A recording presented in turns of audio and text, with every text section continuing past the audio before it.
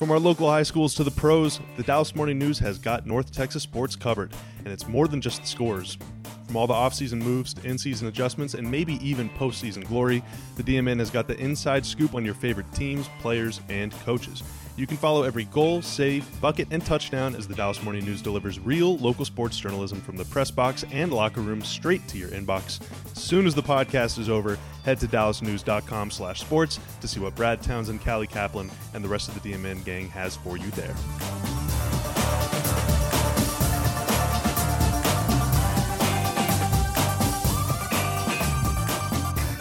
Hello and welcome to Mavs Daily, where we break down a question, event, news, or trend having to do with the Dallas Mavericks. My name is Bobby Carella. I am from Mavs Digital. Joining me today, now that he has finished chronicling the ins and outs of National Hugging Day and really everything else that's going on with the team, he and Dwayne do a great job over at Mavs.com. It is the great Eddie Sefko. Eddie, how are you?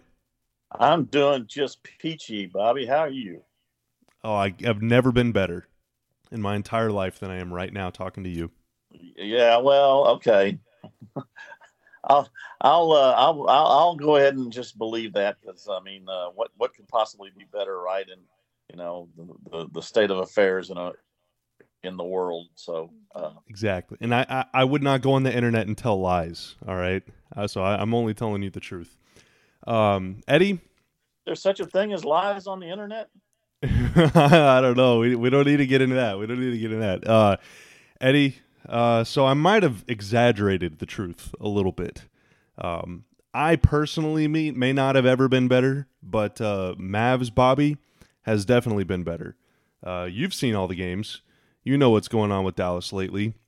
They finally did end their 3-game losing streak, which around here, 3-game losing streak is a very long one. Been almost 2 years since that's happened. But, you know, some of it is due to circumstances that are kind of out of their hands. So it's just sort of it's kind of this weird, like, limbo state of, well, you're back at 500, and before the win against Indy, they were below 500, but you really don't feel like you're as bad as the record is. But I mean, personnel-wise, it's like you don't even have a chance in some of these games. And so, where is your head at with this team, given everything that is kind of in play right now? Well, I'll be honest with you. I'm not too concerned the way things are right now. They've obviously been shorthanded, but you know what? When you have Luka and he's healthy and going good, are you really all that shorthanded? I mean, he's the engine on this thing. We all know that. So he's going to help you survive a lot of shortcomings in terms of personnel. But you gotta look at this thing like, okay, they're 500. They're playing 500 ball right now, but they've piled up a ton of road games, and I'm of the opinion that playing road games now when no fans are there is probably the best time ever to go ahead and play road games, because you're not really playing any road games. I heard Greg Popovich the other day say everybody's pretty much even Steven on every court. There's no real advantage to being home or road. So I just think it's still a good thing to go ahead and knock out as many road games as you can. Some point, maybe later on in this season, maybe there are some fans, and maybe you do create some energy and some kind of a home court advantage.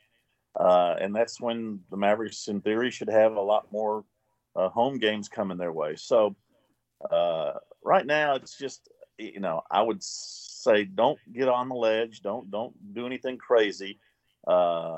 These guys that are in the COVID protocols, they'll be coming back here, trickling back in probably in the next week or so, and then we'll see what happens. I still think this is a quality team, and it's going to be fun to see how this all evolves, because they still have Luka and Kristaps, and that's a pretty good starting point for any team. Yeah, and KP is looking really good these last couple of games. I mean, it took him a couple games, granted, to kind of get back into the flow of things, but breaking 20 on the second night of a back-to-back, and then what he did against Indy the other night was very, very impressive. That Indy win was meaningful for a lot of reasons, mostly just to kind of stem the tide a little bit, but the thing that stood out to me most is I'm not sure the last time I've seen a team use a box and one against the Mavs, and we just saw two straight opponents do it. And now the Mavs did ring up the Pacers for 124 points, and so maybe teams might not play that against them anymore after that. But when was the last time you saw a box and one? And how do you think, kind of most notably, how do you think they adjusted in between that loss to the Raptors and the win against the Pacers? I think I saw it in 11th grade when I was riding the bench, and we had a way better than me, and they stuck a guy on him and then played zone everywhere else. I don't. It just doesn't happen very often in the NBA, and I think we saw why. Nick Nurse had real good success with it with Toronto there on earlier in the week, and then one of his disciples, whose name I can't pronounce Nate Bjorkgren. last name, but Nate, and then he said, "Well, I saw what they did there," so he tried to do it, and what we saw was a perfect example of how you can't give great players the same look all the time because they will just figure it out and tear it up. Luka Doncic didn't score a ton of points, but he had 13 assists, I think, and controlled the game, got so many open looks at the basket. I mean, they had a season high in points in the paint. And then that was just a great show of adjusting to what the defense is trying to make you do and beating it. And kudos to Rick and to Luka for kind of getting that thing in dialed in and under control. And it was really important too because I anytime teams try kind of like a novel thing against Dallas, it always kind of reminds me of last season against the Raptors again, where Dallas had a 30-point lead, and then in the fourth quarter the Raptors just started playing a really, really aggressive full court press. And it worked. They came back and they won the game. And then it seemed like for, a month or so after that game, everyone started pressing the Mavs. And it's just kind of like if one team sees another team do something successful, they're going to copy it, and opponents are going to keep doing it to you until you can beat them. And so it was kind of amazing how well they were able to adjust, but also really important that they were able to adjust, because now we probably don't got to worry about the box and one anymore, at least for a while, right?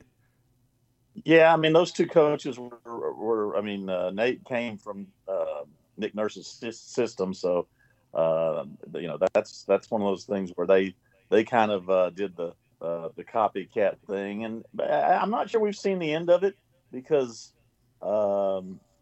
teams are still going to look at that tape and see some of the good things that other teams were doing. And again, if you're playing the Mavericks, do you want Luka beating you with 36 points, or are you going to take your chances that maybe the shots aren't falling and making him be the distributor? And if he gets 15 assists, fine. But there's ways to cut off those passing those cuts to the rim, the back cuts, and the baseline cuts. I just think you're going to see more of it. I don't think it's over.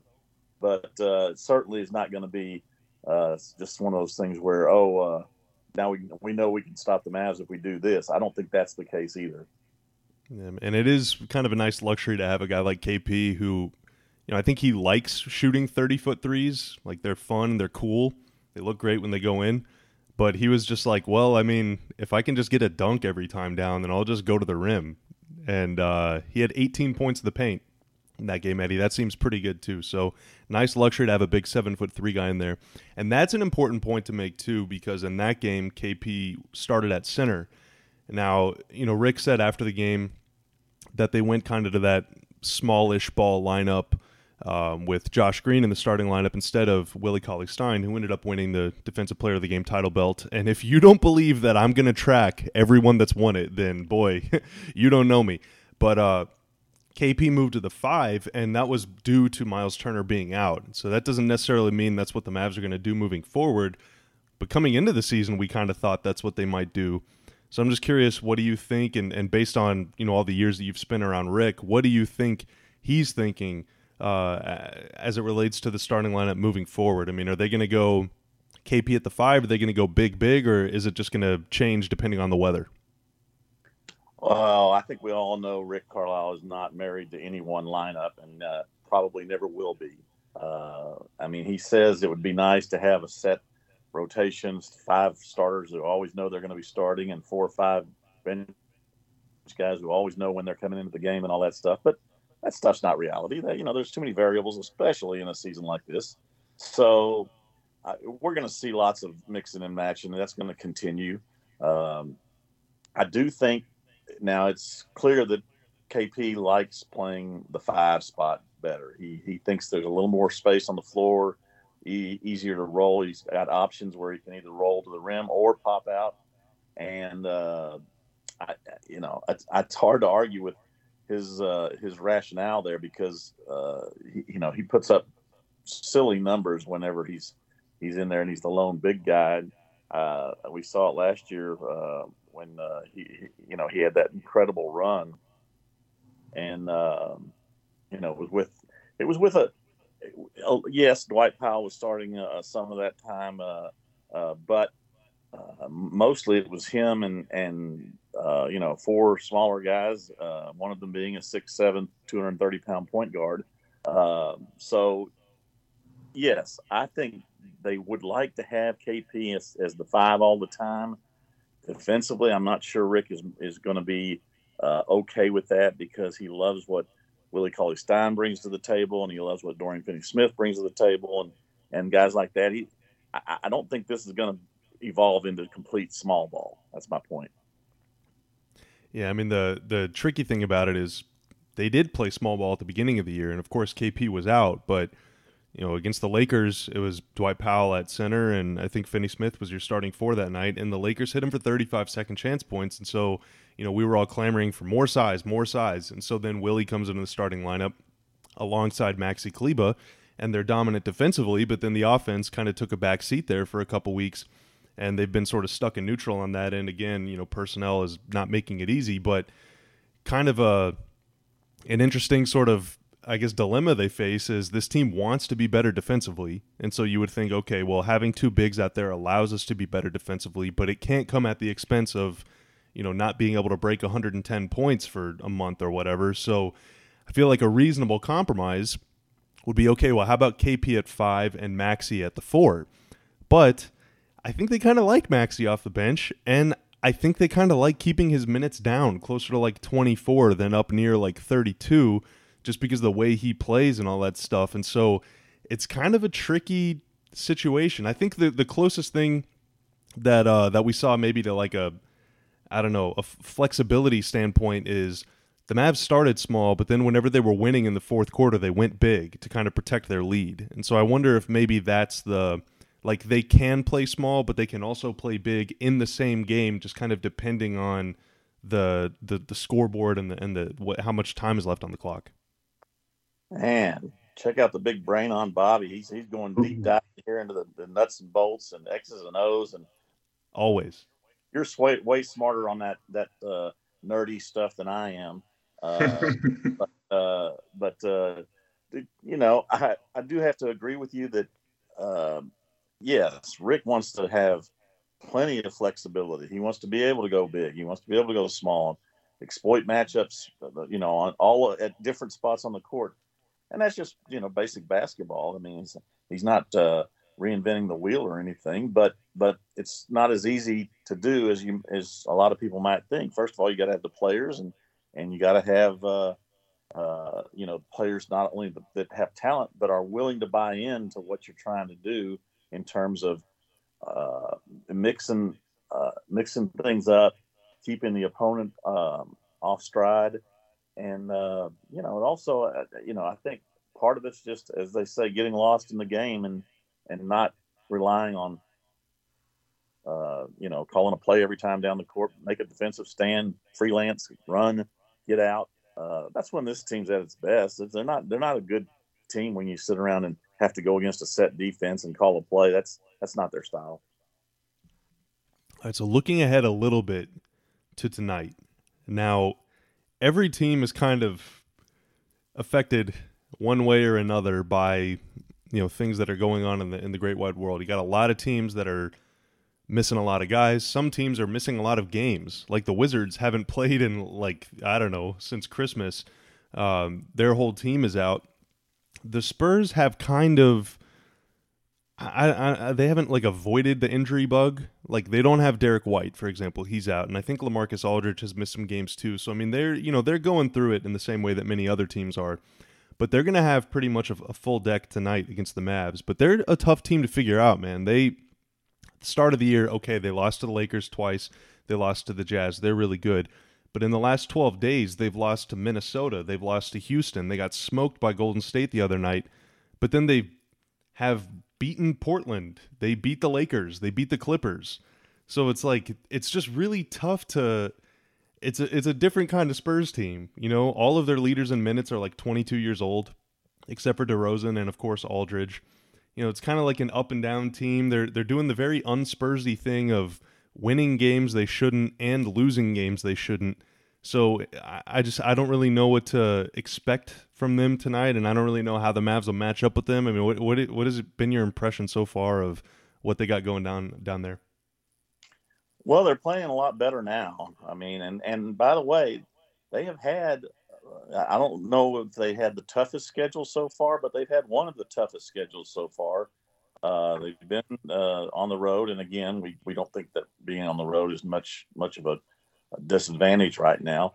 But I mean, you know, you mentioned it. They've already played the Lakers 3 times, and that's, you know, for most teams, that's 3 L's. They managed to go 1-2 against them, and you know, and that's, you know, that's knocking out a hard team on the schedule right away.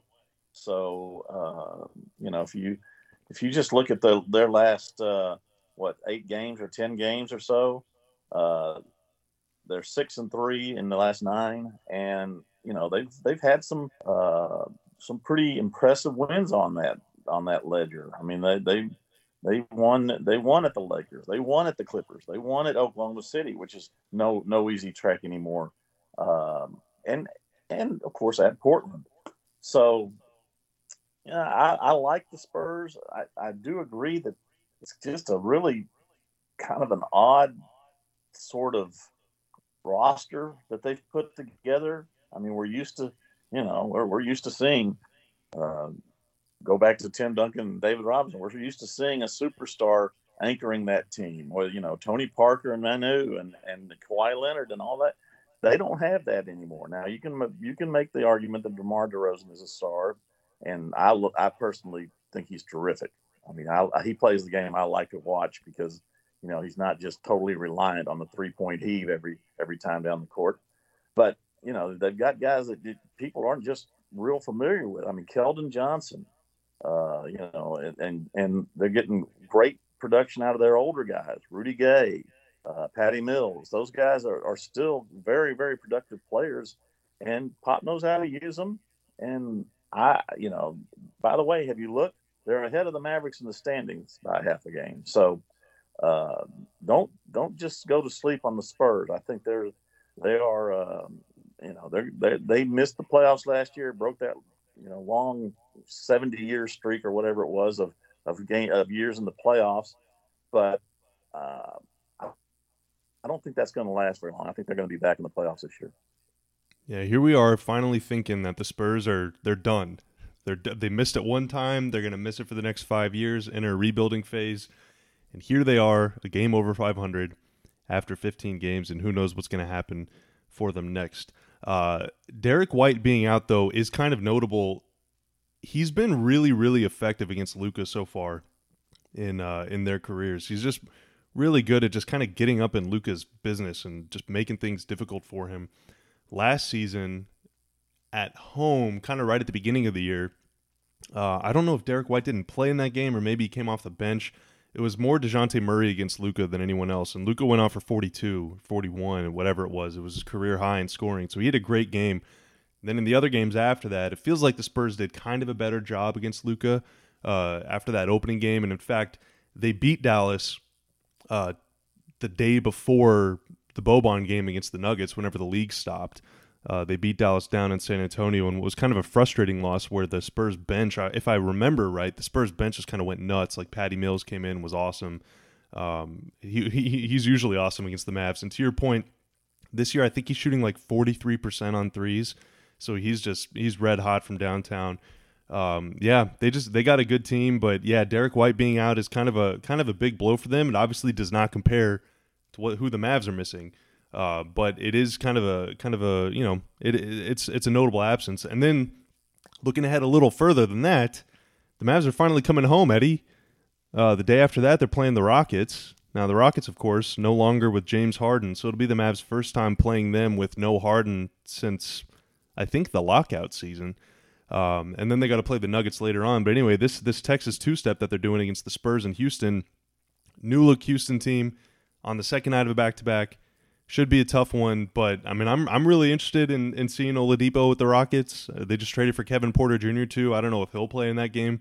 Probably not, but it's just kind of I don't know. It's a definitely a not the Rockets Spurs doubleheader that I was thinking about.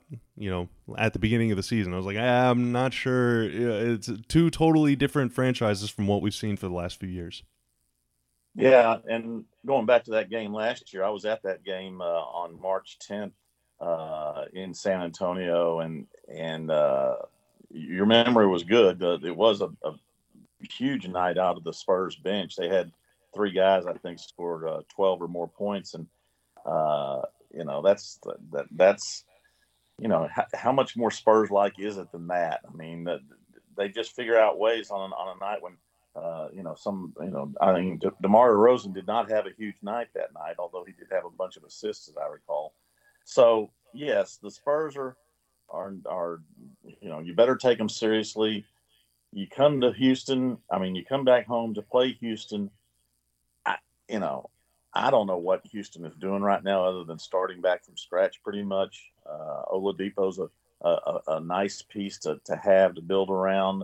But they're clearly looking toward the future with all the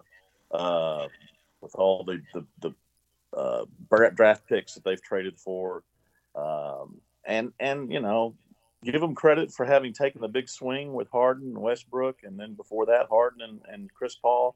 I mean, they went for it. Didn't work. Sometimes that happens, but if I'm a fan, I'd rather have a team that takes a big swing than looks at a third strike anytime. So I like what they're doing. I think Steven Silas will do a terrific job if he gets the chance to stay for a few years to see this thing through. And there's one thing to really like about that team is Christian Wood. I mean, he is terrific. I mean, he plays just like you want your big men to play this year, at least how most coaches want their big men to play, which means he can make the three-pointer and he can protect the rim and he rebounds the heck out of it. So real good piece there. I think it's going to take a while for them to figure things out and exactly what they have and how things fit together. But I like where they're going. They decided to make make a major ground shifting move. We'll see how it works out. And Willie did a great job against Christian Wood in that game. That was the first game. I think it was the first game when they made the lineup change, putting Willie in the starting lineup and Maxi Kleber in the starting lineup. That was after that loss to the Bulls. So we'll see. Maybe Willie plays again, and you put KP at the 4. Of course, the last couple times the Mavs have played the Rockets when KP is healthy, KP is just eaten because they were in that sort of super-duper small ball phase. But it'll be an interesting chess match nonetheless. And now I want to close with a prediction, Eddie. So Rick Carlisle has stated that every single time the Mavs win a game, they will award the Defensive Player of the Game title belt to the defensive MVP from that night. And now, I don't want to put you on the spot and say guarantee the Mavs will beat the Spurs or guarantee the Mavs will beat the Rockets. Like I don't want you to look at the schedule and identify when their next win will come. But who will be the next defensive MVP? Whenever that belt is rewarded, who is going to take home the title belt? Well, see, that's kind of a trick question because the obvious answers aren't playing yet. So you got to assume the Mavericks are going to win a game or two before Josh Richardson and Maxi Kleber get back. So and Dorian Finney-Smith. I mean, those are three of your best defenders, maybe your three best defenders. So you are putting me on the spot here because I have to figure out. I'm going to go and take the long shot.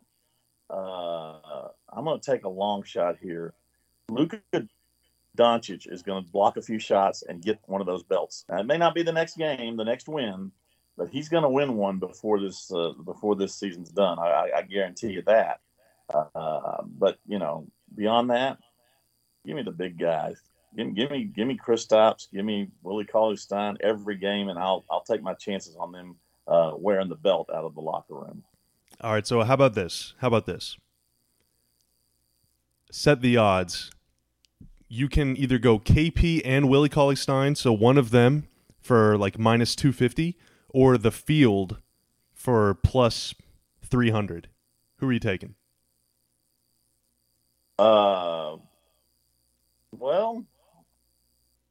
if you're giving me, I don't like those odds on the field. I like the long shots because I'll bet 100 to make 250 anytime.